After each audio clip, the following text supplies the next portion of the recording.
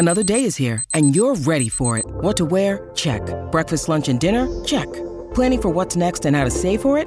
That's where Bank of America can help. For your financial to-dos, Bank of America has experts ready to help get you closer to your goals. Get started at one of our local financial centers or 24/7 in our mobile banking app. Find a location near you at bankofamerica.com/talktous. What would you like the power to do? Mobile banking requires downloading the app and is only available for select devices. Message and data rates may apply. Bank of America N.A., member FDIC. If you are married or thinking about getting married or maybe thinking about getting divorced, then there's a massive amount to learn from this episode with Dr. Lou Primavera, who's the Dean of the School of Health Sciences at Touro College. He's a PhD in psychology. And by the way, one of my favorite guests I've ever had on this show, so we had him back. And he actually did private marriage counseling for more than 25 years. By the way, he's also been married for 55 straight years. Of course, all this gives him more than enough street cred for his book called Making Marriage Work.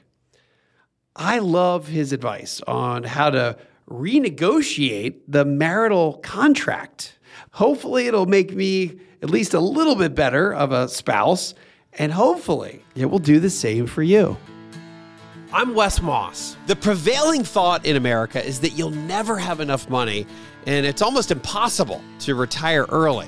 Actually, I think the opposite is true. For more than 20 years, I've been researching, studying, and advising American families, including those who started late, on how to retire sooner and happier. So my mission with the Retire Sooner podcast is to help 1 million people retire earlier while enjoying the adventure along the way. I'd love for you to be one of them. Let's get started. Lou Primavera, PhD, one of our most popular guests here on the Retire Sooner podcast. And we wanted to have him back because I've been working on what the happiest retirees know, the 10 secrets for a happy, secure, joyful life. And I have an entire chapter dedicated, Lou, to marriage. And there's so many things I want to ask you about. And I want you to help our listeners as they make this difficult. Listen, getting into retirement is one thing, just personally. Getting into retirement and transitioning appropriately with your spouse, married, is a whole nother piece of the equation. And you've been a marriage counselor for so many years.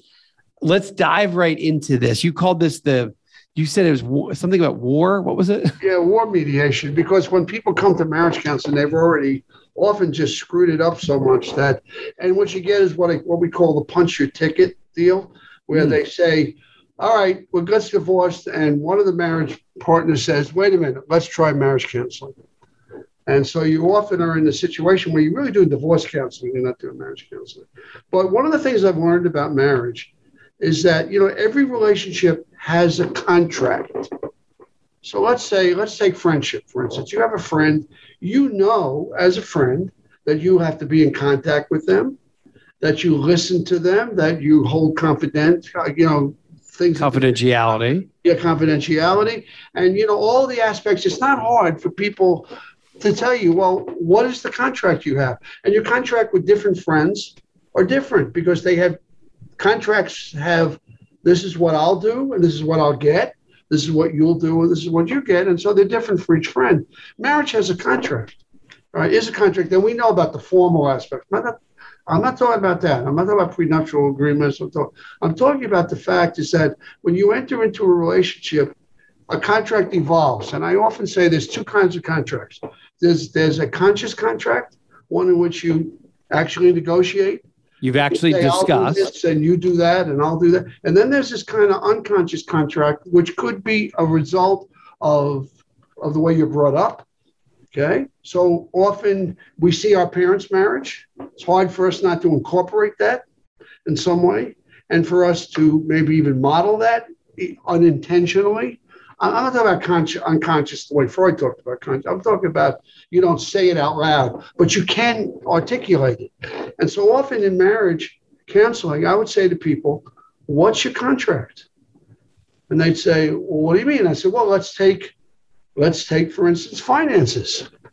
Who handles the finances? What are the rules about the finances? Does that person make all the decisions by themselves? Or are the mundane decisions can be made by them? And then the more important ones have to be negotiated and talked about. And then you could go through every aspect of of a marriage, of living together, housework, chore, taking care of the kids, sex and intimacy, private time together. Take any one of those things, it exists, it's there. And what I often would have people do is to say, it's one of the things we need to do first is to find out what the contract is. But doesn't that obviously that evolves now? Right. And you're saying it's two tracks, right? You've got the conscious of, hey, we talk, hey, no, we're supposed to talk about this is how we do it. And then there's the subconscious, which is this is what I'd like it to be like, but I haven't really communicated that effectively. Does that happen, I guess, to everybody? And in fact, two things happen when marriages start to have problems. One is exactly that there are things they really would like to work on and work out, but it's not has happened. And the other is some life event changes, some major life event changes, and the contract changes. Let me give you an example.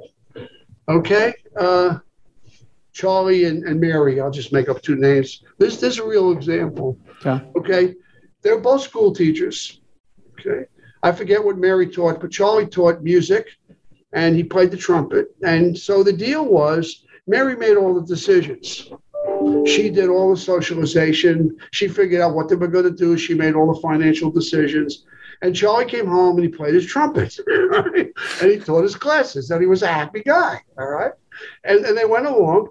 And by the way, then he also, since Mary made all the decisions, he got to complain about it. But he had no responsibilities for it. And then what happened is Charlie's father owns a business that does sprinkler systems, Sure. Solar sprinkler systems, quite lucrative business. Charlie's father has a heart attack. Charlie has to quit teaching and take over the business. Whoa. Okay? From trumpet teacher to fire safety installation. Okay. He's got a whole bunch of people under him. He's got technicians. He has to learn the business. Okay. How old are these two, by the way? How old is Charlie and Mary? In their 50s. Okay. In their 50s, early 50s, I would say. And Charlie now has a phone in his car. This is before cell phones. All right. And he's got money. He's got more money. I mean, as a teacher, he's not a lot of money. Now he's got lots of money. He drives a Mercedes. Okay. Well, all of a sudden now, he doesn't like it that Mary's making all these decisions. Okay. Well, wait a minute now. I don't like this deal anymore. Okay. He doesn't say it that way, but that's what happens. So they start to squabble over everything. All right. They start to fight. And they come to marriage counseling. And this was the typical session. He would sit there nice and quiet, and she would say things, and she would say, talk to me. And he would sit there, and finally he would get angry at her. By the way, I once said to him, gee, Charlie, you appear to be angry. He said, why do you accuse me of being angry? I said, accuse you? Anger is a normal human emotion, but he was not used to being angry. He was used to being laid back, and Mary made all the decisions. Well, she said to me one point, Dr. Primavera, Charlie needs drugs. Okay? Because she couldn't control it anymore. See, she had total control, or at least a large amount of control, and now she didn't have it anymore. And she was very unhappy about that. And he was very unhappy about her constantly after him. And after all, this guy has a sense of power about him. So he never had a sense of being in charge of power. He had real money, real resources. He had all these people who were relying on him, all the workers relying on him. So they had it back and forth. And I'll tell you a funny story once. He comes in the session angry as hell. And I said, gee, Charlie, what are you mad at? He said, we were having a discussion, and I said something, and she threw a Xanax down my throat. And but you see the literal physical attempt to control it and give him drugs. Right? She wants him to calm down. She wants him to go back to the old Charlie. Yeah, exactly. She can't understand this guy who has got all this business stuff to do, and these schedules, and he's running around. This is not the laid back, passive guy who she could do whatever she wanted with. And they really had their problems and what I was trying to do is trying to get them to see the contract. I said, let's look at the old contract. Okay. That's the way it worked. What did you get out of this, Charlie? Yeah, I didn't have to worry about all that stuff. I don't have to worry about the bills got paid. Mary paid the bills, and she made the social engagements, and she made the decisions about the kids, and I could just go to work and play my trumpet, and and so now it's different. He said, now I have a sense of what it means to be in charge because I'm in charge now, and I don't want to. They're making all those decisions. I said, do you talk about it? Do you try to work it out and see if you could? In other words, what I tried to do in marriage counseling is to make that unconscious contract conscious so that they can now decide to work on it and to either renegotiate it. And that's really what you have to do. It's so funny. I had a guy, he taught negotiations. He was a school teacher, but he worked for the union, taught negotiations. And he was talking about his wife. And I said to him one day, you teach negotiations. Why don't you negotiate with your wife? He said, what? I said, negotiate? What are you talking about? I said, listen, let's talk about negotiation, all right? When you deal with a negotiation, I say what I want, you say what you want. We look at the points of agreement, we look at the points of disagreement, and we have a discussion, and we try to resolve them and come up with some reasonable solution. He said, yeah, that's what I do. Well, why can't you do that with your marriage? He shook his head and said, I never thought of that. So this would, the way you're describing this, and this is a pretty extreme example, right? So passive Charlie becomes the boss, and then it's a really tough transition between him and Mary. Sure. And they have an old contract and they've never talked about the new contract. But doesn't this happen, Lou, almost like I would say a lot of marriages, so many things change all the time as people. And that's the reason why if you don't have a constant dialogue, you're going to do this. You're going to go in different directions. Okay. And now you take retirement. All right. Well, look at all the adjustments one has to make when you go from working to the contract changes. Let's say the wife is still working and the husband is home. Right. Not everybody retires at the same time. Right. In fact, it's normal to have one spouse working and one not yet. It's best if you can do it together. But as you point out, it's clearly not going to happen often. And so now things change. So let's say you take a husband who let's say he was a financial advisor or he worked at a bank and now he's home. Well, the wife says, well, wait a minute. Hold on. The deal has to be different. Okay. The deal has to be different now. All right. You have to take on certain things for two reasons. Number one, there's less money. So maybe the things that you used to hire somebody to do, you can't do. All right. And the other thing is I'm working full time and you're not working. Now, sometimes, but again, if you talk about it, you talk about the transition. If you talk about it before you actually retire, if you recognize that these are going to be the issues, it gives you an opportunity to work out a deal. But what you're also saying is that even though we go through these different life events, and retirement is a huge one, right? That's a huge one that can throw people into different orbits. This happens all the time. We've got kids out of school, then they're in school, then they're in the house, and they're out of the house. They're too young to drive. Now they're driving. Change of job, change of responsibility. That happens throughout our entire marriage, though. Exactly. And how do you go back and what are we supposed to do? Because I guess to your point, it's okay and normal for the terms of the deal. But maybe this is the wrong verbiage. Help me with this. The terms of the deal different, or it's just how we operate together is different? Yeah, both, because the conditions change. The contract is based on the conditions. How much time who does the checkbook? Right now, my family, I do the checkbook. Why? Because I like to do it. My wife's not crazy about it. Could she do it? She's more than capable of doing it. She's a brilliant woman. She's more than capable of doing it. However, I like to do it, and it works out fine. Now, our thing with any major decision financially, even some of the minor ones, we talk about it. We keep a dialogue. And that's the point. Keep a dialogue because things will change. The kids in and out of the house is a big change. It changes. It changes how much time you have together, and, those kind of things. And it's I have done a lot of, if you're a Catholic and you get married, you have to do something called pre-Cana. Okay. Say that again. It's called pre-Cana? Cana, C-A-N-A. It's based on the biblical wedding of Cana.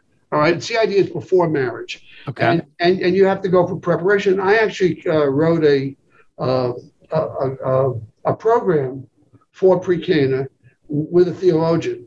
And a lot of it had to do with getting prepared for marriage. And that's the idea, getting prepared for marriage, getting people to think about things like, how are you going to handle finances? What are you going to do about the kids? How about free time? How about time together? How about time alone? All the kinds of things that are part of living that you have to work out together. How do you propose that we do this? Give me logistically, couples that get this right, are they just naturally good communicators and they're every Sunday they kind of readjust?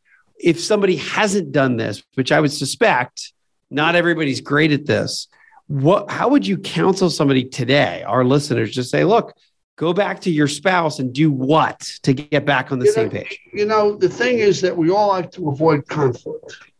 Even the smartest of us and the toughest of us like to avoid conflict. And you have to say, if you avoid these discussions, here's what's going to happen.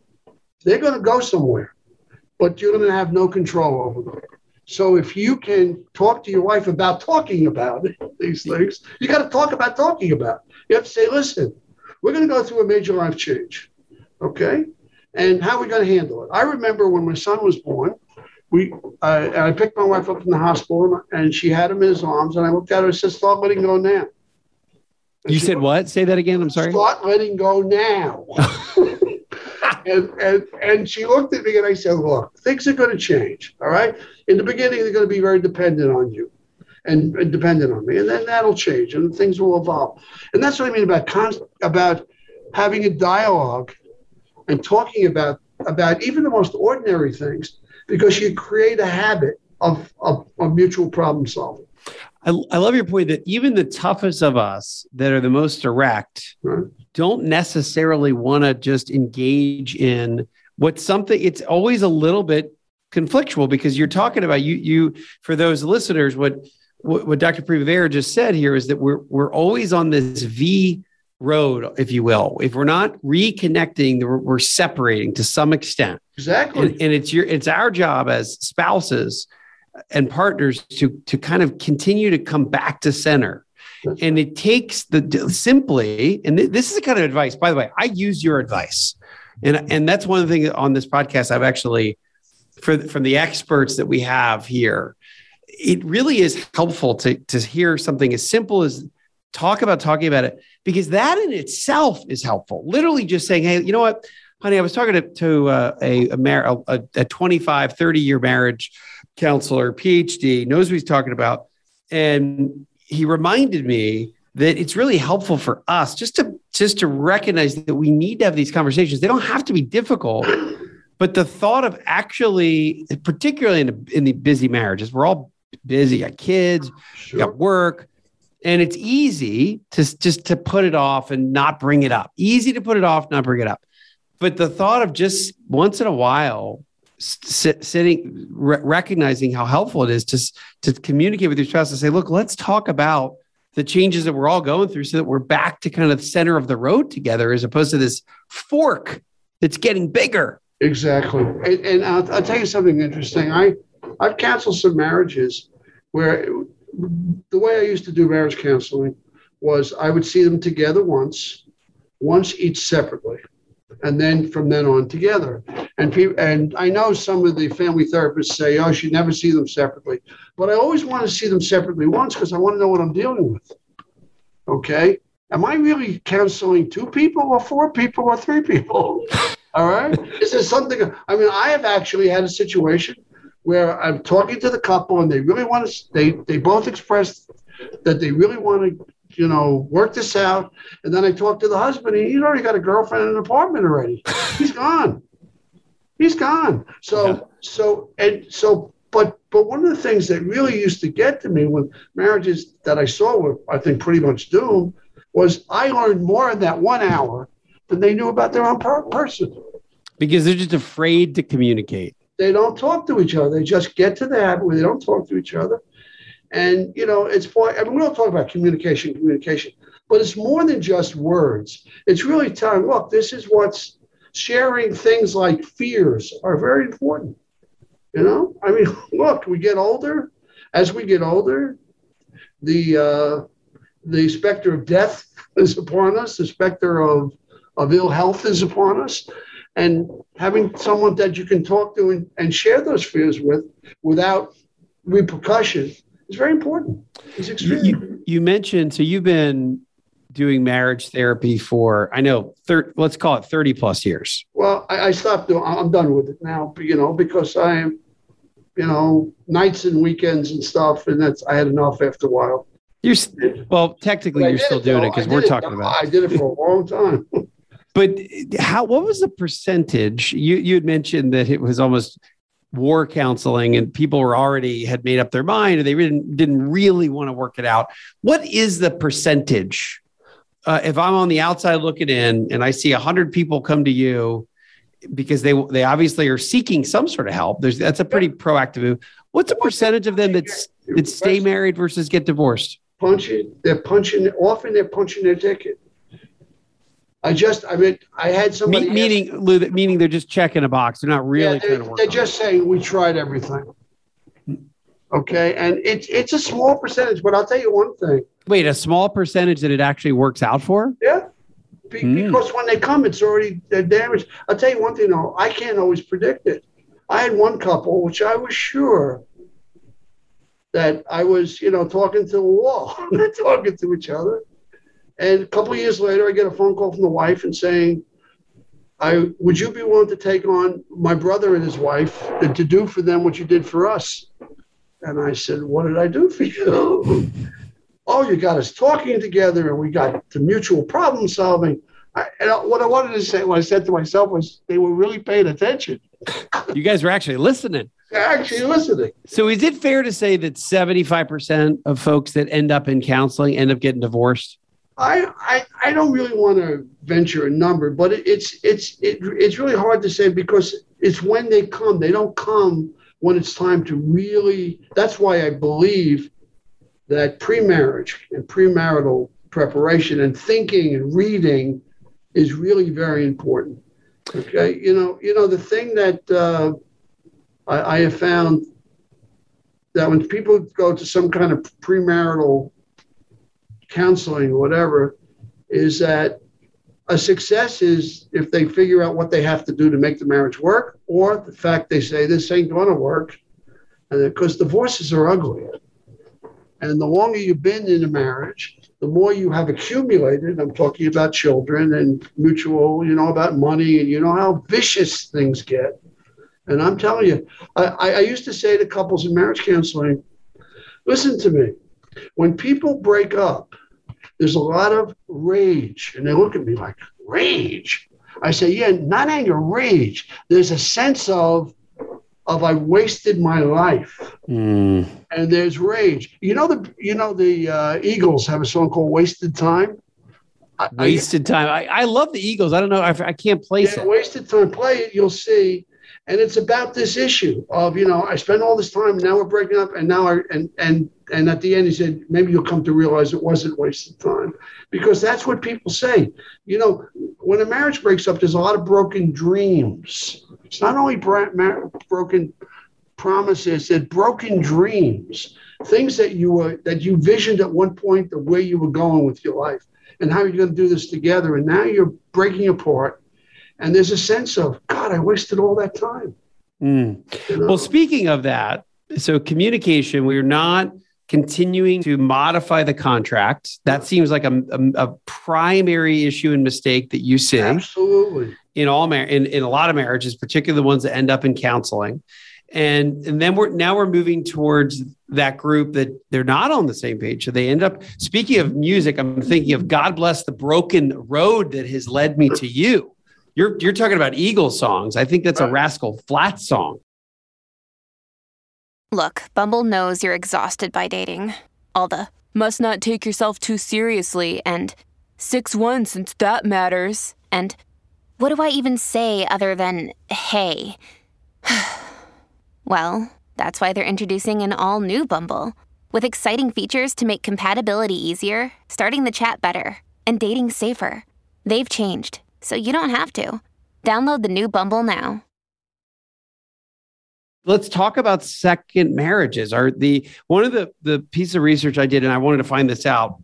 I'm always trying to figure out the happy retiree versus the un. And I thought there's a very high correlation between marriage and happiness, meaning that marriage, having a partner, leads to much higher levels of happiness in retirement, period. It's not even close. So what I also wanted to understand is, does divorce lead to higher levels of unhappiness? And I found in my research that it does not, at least for the first divorce. Yeah, second marriages in my research seem to be happiness levels seem to be the same as first marriages. The third and fourth and fifth marriages that I've recorded, definitely an issue there. Happiness levels plummet. But let's talk about the second marriage. Do you feel as though they are, in your experience, are people a little better at it the second time around? It really depends why you got married the first time. All right, people get married for all kinds of reasons. All right, one is, I've seen it. I was in a band. I don't know if I mentioned. You're a drummer, right? I was a professional drummer, and I remember getting on the bandstand one night. We were playing a couple nights a week, and the guitar player gets on the bandstand. He looks at me. He goes, "It's time to get married." I said, "Oh, Bill, did you meet somebody?" "No, not yet, but it's really time for me to get married." So what he told me, so I'm 25 or 24, whatever he was. I'm 25, and I really need to get married. And he did get married, and I found out later he got divorced, because people if you get married for that reason, or you get married for whatever, for some social reason or parental pressure, then marriage is not going to work. All right. Because marriage is tough. You know that. You're married, it's tough. You got to work at it all the time. All the time. 55 years last Friday. It's 55 years. For you. So at least we're hearing from somebody that has it figured out. Yeah, and we worked it out, and we work hard at it. We still work at it. Every day we sit and we talk. We have a thing. We get up in the morning. I make the coffee, get everything ready, because I'm a morning person. My wife is not. She gets up, and we sit on the couch. We've been doing this for years, and we talk. And we talk about mundane things and important things. Depends what's going on. Okay. But I think if you get married for other than because you really want to be together and you really value each other, really care about each other, that marriage doesn't work out. Hopefully you find that. And the reason why the second one is because maybe you find that maybe you're not mature enough. Okay. And you find it the second time. But if you have a multiple marrier, okay, somebody's marrying 4 or 5 times, that's just somebody's never going to be satisfied with anything. Mm-hmm. Right. I did know actually a very famous psychologist. I won't tell you his name. He was married. He's passed on. Married 5 times. And I said to him, "Art, what's with the married and remarried?" He goes, "I like being married." I said, "Apparently you don't like staying married." Things didn't work out, and he would move on. And, and it's just that's a lack of being able to really work and build a relationship over time. As you know, you've been married a while. Your relationship is, at 55 years, our relationship is quite different in many ways than it was day one. But yet there are certain common things. We always like being together. We always like talking together. We always like, doing things together. And we enjoyed bouncing ideas off each other. I remember that when we were dating, and my wife said to me one time, "Something really worries me." I said, "What, honey?" She said, "We're going to run out of things to talk about." And I said, "Never going to happen, because life's going to keep throwing us things." And but by the way, I really relish that, because the first time I was correct, because she's a very smart woman, and every once in a while I'd say to her, "Have we run out of things to talk about yet?" No, because when you really care and like each other, when you really like each other, it's very funny. I gave a talk to a bunch of high school kids about marriage, and I said, "Don't marry anybody you don't like." And they all laughed. Yeah, of course, right? Having done marriage counseling, I'm not kidding. There are people who get married for all kinds of reasons And not because they like each other, they like to be together, they like to share things together. And even if you don't, for example, that's actually, it's funny. That's a very interesting concept. I hadn't really thought of it ever that way, but I guess that we think default, oh, two people are in love. But to your point, it doesn't happen all the time at all. Like, give me an example of a marriage that is not two people that don't like each other. It turns out that those two people I just talked about don't like each other. They ended up divorced. Oh, we're talking about, let's go back to Charlie and Mary. Yeah, they ended up divorced. And it ended up that, it's so funny. He leaves the house. He gets a girlfriend. He wants to come back. His wife said, you can't come back unless you go see the psychiatrist and get medication. He calls me up. I say, go. And he calls me up from his car and he says, you were right. The psychiatrist said, you were right.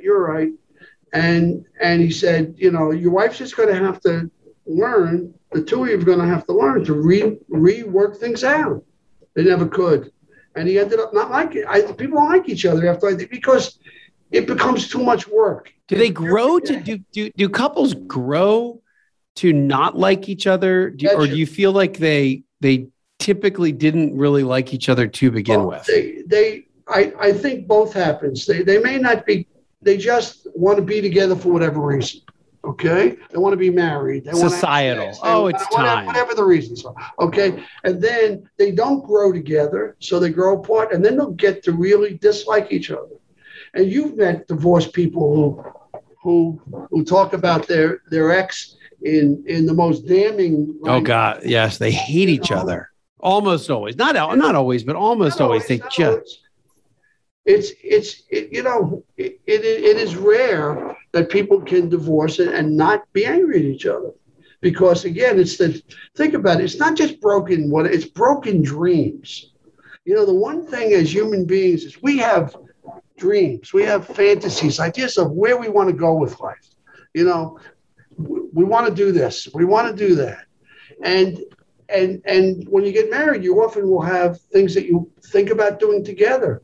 And those things get broken in a divorce, and rage comes up. And, I used to say to people, and they say rage, and I say, yeah, rage is like brain cancer. It makes you stupid. You can do stupid things. Mm-hmm. Can I give you an example? Please. Okay. Family physician.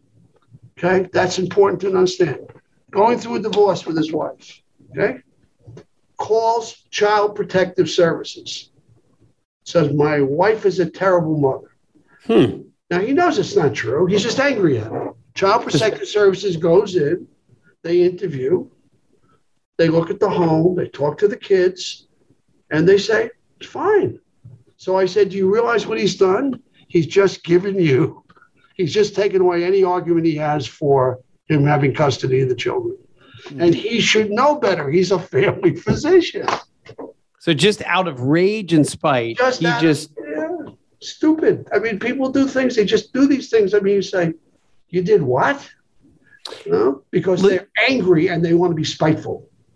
Lou, let me ask this. If you were to, and you've seen, you just told a story where you've counseled people where you didn't think they would get back together, but they did. They did. What is can you point to any one, and I'm going to call it a medicine, that's the wrong word for it, but something that helps rescue. If you're going to rescue a marriage, you're going to have to do what? Okay. If they come into marriage counseling hurting and they really say, I don't really want to get a divorce. All right.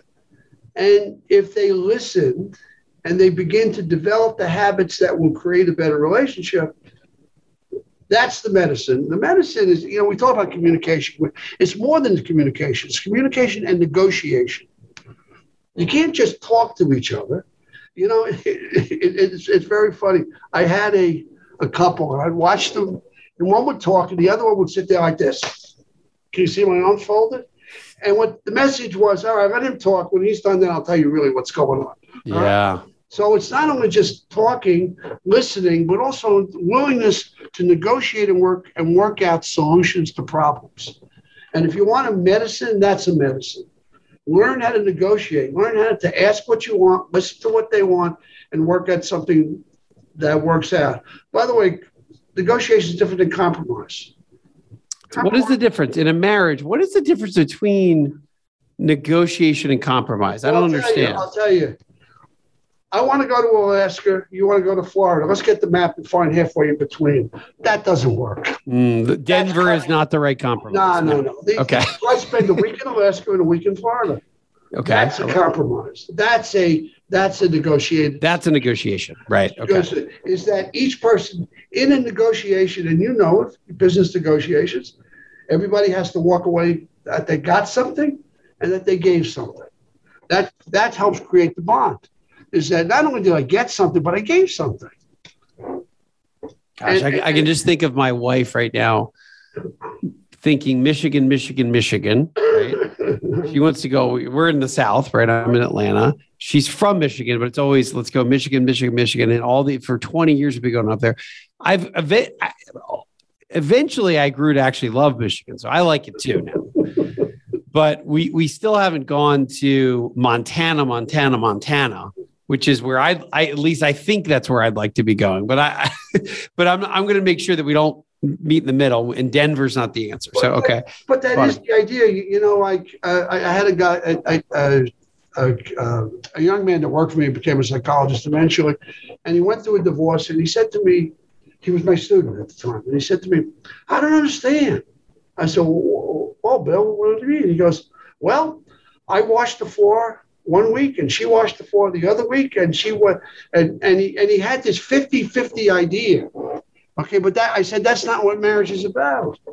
He said, "What is marriage?" I said, "Marriage is 100-100. You give what you have to give." Okay, you give what you have to give. You don't, if you have this kind of, and by the way, it doesn't even work in business. This 50-50 idea doesn't work in business. You know that. It doesn't work. It's 100-100. I love that idea. People have to give what they have to give, and that'll change from situation to situation. So some situations, somebody has a lot to give and the other person doesn't. In the other situation, it switches around. But you feel in general that the person is doing their best and giving what they have to give. I want to ask your opinion on some of the research that I'm writing about. And again, I write a little bit about health and a little bit about marriage. I'm obviously not a health expert, nor am I a marriage expert, but I'm trying to emulate and understand what happy folks do happy retirees do when it comes to their marital habits, and what do they do, again, health-wise, what are their habits, and try to work effectively reverse engineer happiness in retirement. That's been my study for now, at least a decade. And I guess one chapter I have in the book has to do with different phases of marriage and what those phases look like. I want to ask you a couple of those. And then one chapter, or one part of that chapter, has to do with marital intimacy. And I actually have surveyed large populations about, hey, how often are you intimate? How many, God forbid, how many times do you have sex in a given year or a month or a week? So I'm going to ask you about that in a second, but let's start with the happiness on the journey through marriage. And essentially what I found, if I were to look at my chart, is that we have early on, we have a phase where it's almost this honeymoon phase, and it's really easy. And there's a really high level of, hey, marriage is really good. And then you get into this, I call it this initial budget shock, where maybe you start to have kids, and all of a sudden you can't afford all the things you want. And now it's not just you and your spouse. You have to coordinate from, it was used to be me. Now it was us, or now it was me and you, and now it's them, the kids. And that takes a hit. Then you get sticker shock when it comes to kids going to college. True. And then eventually we get to the point where marriage, it seems to me, once you get to the 30-year mark, you essentially have said, look, we've made it this far. We might as well keep going. And marriage levels just rise and rise and rise almost after that. What are the phases that you see over, and if that relates, if any of that makes sense, or no, it makes a lot of sense. In fact, it's the same thing as in retirement. People start out on a high because all they focus on is on the benefits. Then the reality starts setting in, and they start having to make decisions and adjustments, and they begin to be not so happy. And then eventually, if they get it together, and not everybody does, in our book we found that that there's not a lot of people who are extremely well adjusted to either marriage or to retirement. Not we didn't do marriage, we did retirement. But what happens is you need a readjustment. You always need readjustment. That's the point at every stage, because you're together in the beginning. You get married. Let's say you have an apartment. There's not a lot to take care of. You can focus a lot on yourself. You can go out to eat. There's more money than will be in the future. Now you get a house. Now you got a home. You know, I always say to new homeowners, buy the money, go rent the movie The Money Pit. Because all houses are money pits. And so now you got a whole different situation. It's not only do you have less money, but you got to take care of things, either by paying for them or doing them yourself. All right. Now you bring kids into the situation. Now you got a whole different. So every single time, if you have a strong bond and you have a strong habit of working together, communicating and negotiating, you'll take a look at that situation and you'll say, here are the things we have to do. Now, my wife and I have always said, we hit a point where we say, okay, listen, here are the issues. You handle this, I'll handle this, we'll handle this together. All right. And if you don't have that habit, the more stresses you put on a marriage, the less likely it is to survive. Now, once you have a habit of doing that, as you're going along, it'll get easier and easier and easier. I mean, we've gotten to the point where we start fighting and then we start laughing. Come on, we've been down that road, but we don't have to fight that. We don't have to have that anymore. We already had this fight 7 different times. But so the pressures of life make marriage harder after the first few years. Absolutely. And, and the responsibilities. And if you're in a profession where you rise, you have more responsibility, you have more things to take care of, more stresses. It really is. If you can build up, and I always tell people, premarital stuff is that you can build up the habit of working together, and take on each challenge, recognize it's a challenge, and work together. You have a good shot of making it. Right. When you're transitioning into retirement, though, again, let's talk about that. When you're married, you transition into retirement together. That's correct. You've got the added stressor that is, hey, we have to adjust to retirement, first of all. Now we have to adjust. Now we have to read your book, read my book. We have to see what some of the things are that we have to talk about that are going to happen. When you need mealtime inspiration, it's worth shopping Kroger, where you'll find over 30,000 mouth-watering choices that excite your inner foodie. And no matter what tasty choice you make, you'll enjoy our everyday low prices, plus extra ways to save, like digital coupons worth over $600 each week. You can also save up to $1 off per gallon at the pump with fuel points. More savings and more inspiring flavors make shopping Kroger worth it every time. Kroger, fresh for everyone. Fuel restrictions apply. I'm a huge believer in core pursuits. That's just my version of absolutely a hobby on steroids, your purpose in life. There's a lot of ways to look at it. I look at them as actual things that you love to do that you want to get better at. And they can be anything, right? Happy retirees have 3.6 core pursuits. Unhappy have, let's call it 1.9 or less than 2. So you've got this big disparity between the number of different things that we want to do. When we get into marriage or when we get into retirement, and really and I think this is probably the question is in marriage in general, these core pursuits, how important do you see it being? The husband has a set of their own core pursuits that they love to continue to get better at and spend time at. And then the wife does too. And they're very happy in that way. Or do they have to have them together? And they have to have new. Tell me about what your thoughts are on that. They have to be supportive of each other, at least not resent them. Let me give you an example. I love music, all right? We didn't have end tables in our living room for years because I had speakers. Now, is my wife crazy about music? She likes music, not like I do, all right? I have music everywhere in the house. It's okay. She'll encourage it. When I went out to buy a higher-end stereo, I said, she said, buy the whole thing. Just buy the whole thing. And if I ask her why, because you love it, and it puts a smile on your face. And she loves to read. She's an avid reader, all right? And I think it's very important that you can do some things together. That's great, all right? But that you also, it's more than just have different things, that you support each other's things that you like to do. So, if I wanted to buy something for me, honey, buy it, just buy it. Don't worry about it. Don't worry about it. Because I love that terminology, because you love it. Yeah. Because now, what if, and this I've seen this or heard this argument many times from couples I've worked with over the years, where one spouse says he needs to do more stuff, or she doesn't have enough stuff to do, or he needs more hobbies. Particularly because I've written about this for a long time. I've written about these core pursuits. I'll have one of the spouses say, Bill or Bob or Jim, he needs more to do. Do you see that as an issue? And how do you solve that, Lou? You can't make, what? One of the things we say in our book at the end is one of the things you should do is to constantly explore, constantly experiment and explore. That process in itself is a good process. People need to have, but not everybody has to have the same things, or the same kind of things. Like my wife likes to watch certain things on TV. Not for me, that's fine, but I support it. It's great for her to do it. She likes to do that. Okay. She finds that like a bubble gum. We call it bubble gum for the mind. Is that, this is an activity that it's not going to be, it's not going to teach you anything. It's really important that we support each other's interests. That's critical.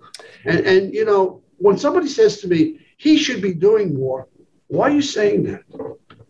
Is it because he's not supportive of you, or she's not supportive of you? Is because they're not allowing you to do the things you want to do? Is that the reason why you think they need to do more? Okay? Because quite frankly, I would never tell my wife she needs to do more. I wouldn't do it. If she wants to do something, I'm supportive of it. She's supportive of the things I want to do. And I think that's really the more important issue. But if you've got a couple where, let's say the wife has a tennis team and has the let's call it a walking club and a hiking club and loves to travel and has 10 different loves that she's constantly doing, very active. And the husband, on the other hand, has kind of been all work for all these years. Nice husband, great guy, let's say, and supportive of the family, maybe good father, maybe arguably pretty good husband, let's say. But you get closer to retirement or even some other phase, maybe the kids are out of the house now, and one of the two spouses, they really don't have a whole lot of different things that they've engaged in because maybe they're very focused on one thing, like work. Have you ever seen an example of how one spouse helps another spouse get out of that? Yeah. How does that, tell me how to fix that, because I see that a lot, Lou. You know what? You can't make it, listen, I'm going to fix you. Mm-hmm. You can't do that. Don't do that. All right? Don't say, I'm going to fix you. Say, look, I'm thinking that you've focused your whole life on work. It's time for you to find some things you deserve now, to find some things that are fun for you. So what have you been thinking about? Okay. What kinds of things? Now, you may not have it in your head as you want, but maybe you want to start to explore some of the things you might want to try to do. And I'll be supportive of that. I will do whatever I can to help you look for those things. All right. And if you approach your spouse like you're going to fix them, that's not going to work. By the way, usually those couples that I'm describing, and I've had many of these over the years, usually they do lead to divorce, by the way. Yeah. But that's because what the person is saying is there's something lacking in you. Right. And look at me. I am doing all these things and there's something lacking in you that won't work. But you could help. And I've seen people that you can help that person explore and find things that they might find interesting. There's some people think vacation for them is sitting on a beach and sipping pina coladas. And I have a niece and nephew that love that. That's love that.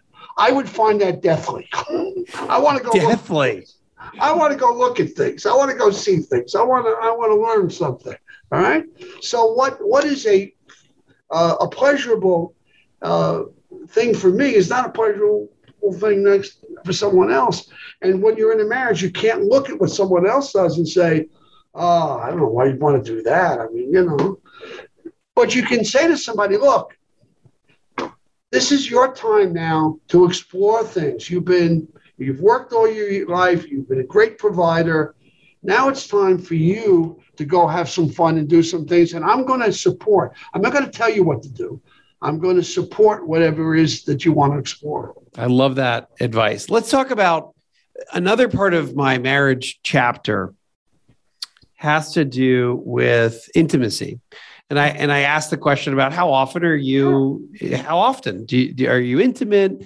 Is that something that needs to continue forever into your 60s, 70s, 80s, et cetera? Can you speak to that a little bit? I did find some levels where it was still really important, at least from my happiness chart, was that there's still sex/intimacy, at least at a certain level or a certain frequency. And folks are gonna have to buy what the happiest retirees know to actually see the chart, But what is your take on that, Lou? Well, it's more than just having intercourse. It's touching each other, kissing, hugging, caressing each other, spending time together. So again, that's actually a really interesting point. It's not just about how often we sleep together, or maybe not sleep together. It's really not just about intimacy/sex. It's about, are we holding hands? Are we just hugging each other, kissing goodbye in the morning? If you sit around, the old joke, people sitting around and they look at each other. Okay, let's have sex. That's not real intimacy. That's just, I call it gymnastics. Okay, that what you really want is intimacy. Intimacy is saying loving things to each other, touching each other, kissing, holding each other. Sometimes I'll just grab a hold of my wife and just hug her. All right, and I think all those things. It's not just having intercourse, because you can have intercourse and you're having intercourse with one person, but you're someplace else. That happens. People have fantasies during intercourse, and it's not it. And I think it's more important for women than for men. And women really like intimacy, touching, and care, and saying that, loving things. And I've married 55 years. I bring my wife flowers often. Oh boy! All right. And to me, flowers, but it puts a smile on her face. And I said, if that does it, I love it. Wow. That's a good reminder. By the way, guys, that's a good reminder. What is it? So let's talk about the difference between men and women. What are the needs, the different needs? You mentioned, you just touched on this, between women and men. Women want attention, but I'm not talking about 40, but they want to be paid attention. They want connection. Women are better at connection than men are. Oh, they are. They're better at connection than men are. All right, and so I think it's very important for a man. And I had to learn this. That certain things. For you know about that book, Men Are From Venus, Women Are From Mars. Men are from Pluto, women are from... Yeah, but there is one very good point. And men tend to be problem solvers. And women, and so what'll happen is, I did this with my wife, and once in a while I still do it, and I have to stop myself. She'll present a problem, and all of a sudden I'll come up with a solution. She'll say, that's not what I want. I want you to listen to me. Just let me go on and tell you what I'm thinking. And so I think men, sometimes we tend to be problem solvers. You want to fix it. Let's fix it. And I'm really a fixer.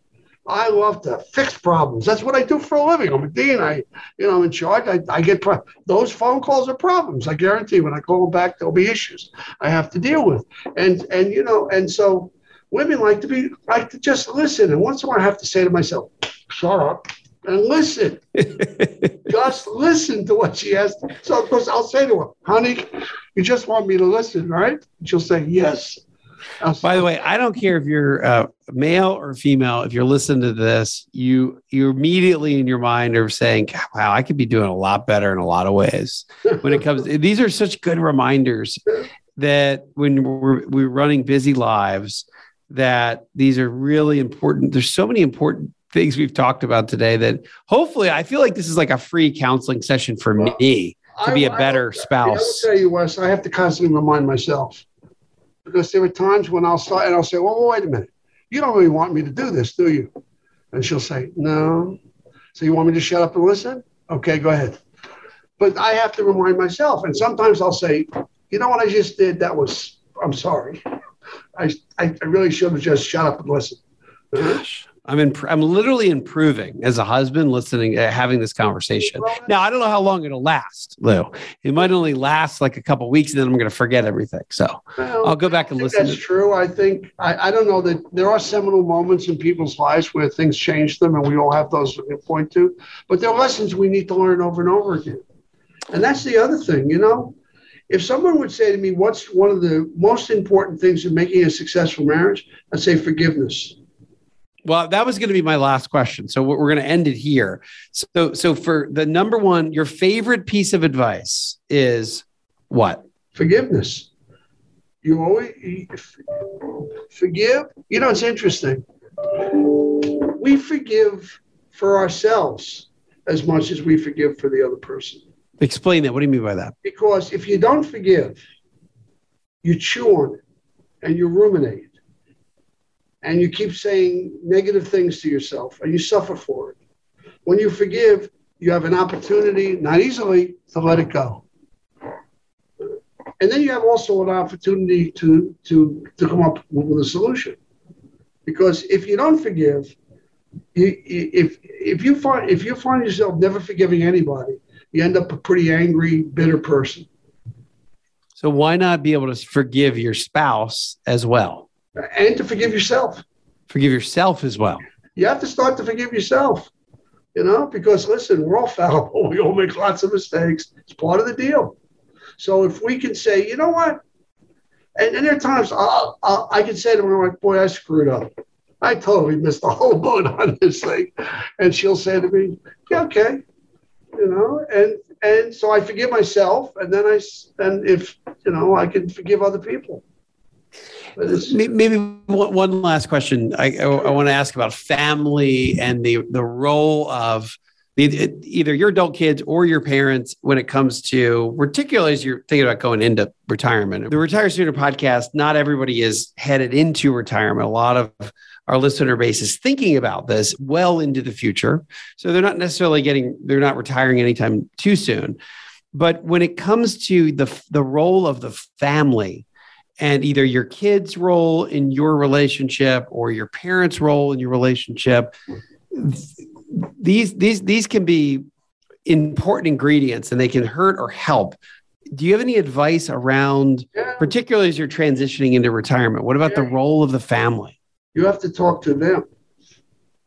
You have to talk to your children and say, look, Dad's going to retire, or Mama's going to retire, and our lives are going to change. And this is how it's going to change. And this is how it's going to affect you as best we can tell. And we need you to listen to what we have to say, and we're willing to hear what you have to say. And when you marry, you don't marry a person, you marry a family, whether you like it or not. Okay? And, it's interesting. I had a guy who was going through a divorce, and he said, tomorrow I go down to court, and I have my mother-in-law will now lie to help her daughter. And he said, that doesn't bother me. You know what bothers me? I said, why? He said, she was my friend. Oh, the mother-in-law was? Yeah. I now lost a friend. I used to go out to lunch with her. We would talk on the phone, and now I've lost a good friend. And so if you think about that, it's not just two people. It's a network. And that's one of the other reasons. A divorce is so difficult for so many reasons. For that reason. It's you're losing their family. You're losing all kinds of things. And there are people who, unfortunately, whether you want to or not, they will take sides. And you can discourage them from doing that, but they're going to do it anyway.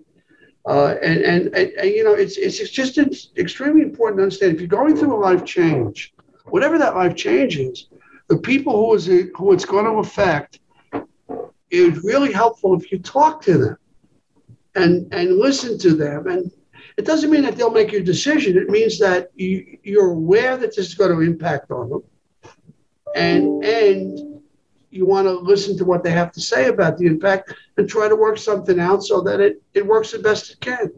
But you can't, we don't live in a vacuum. We live in a social network. And everything. What is it? How long have you? And again, your many years of experience in this.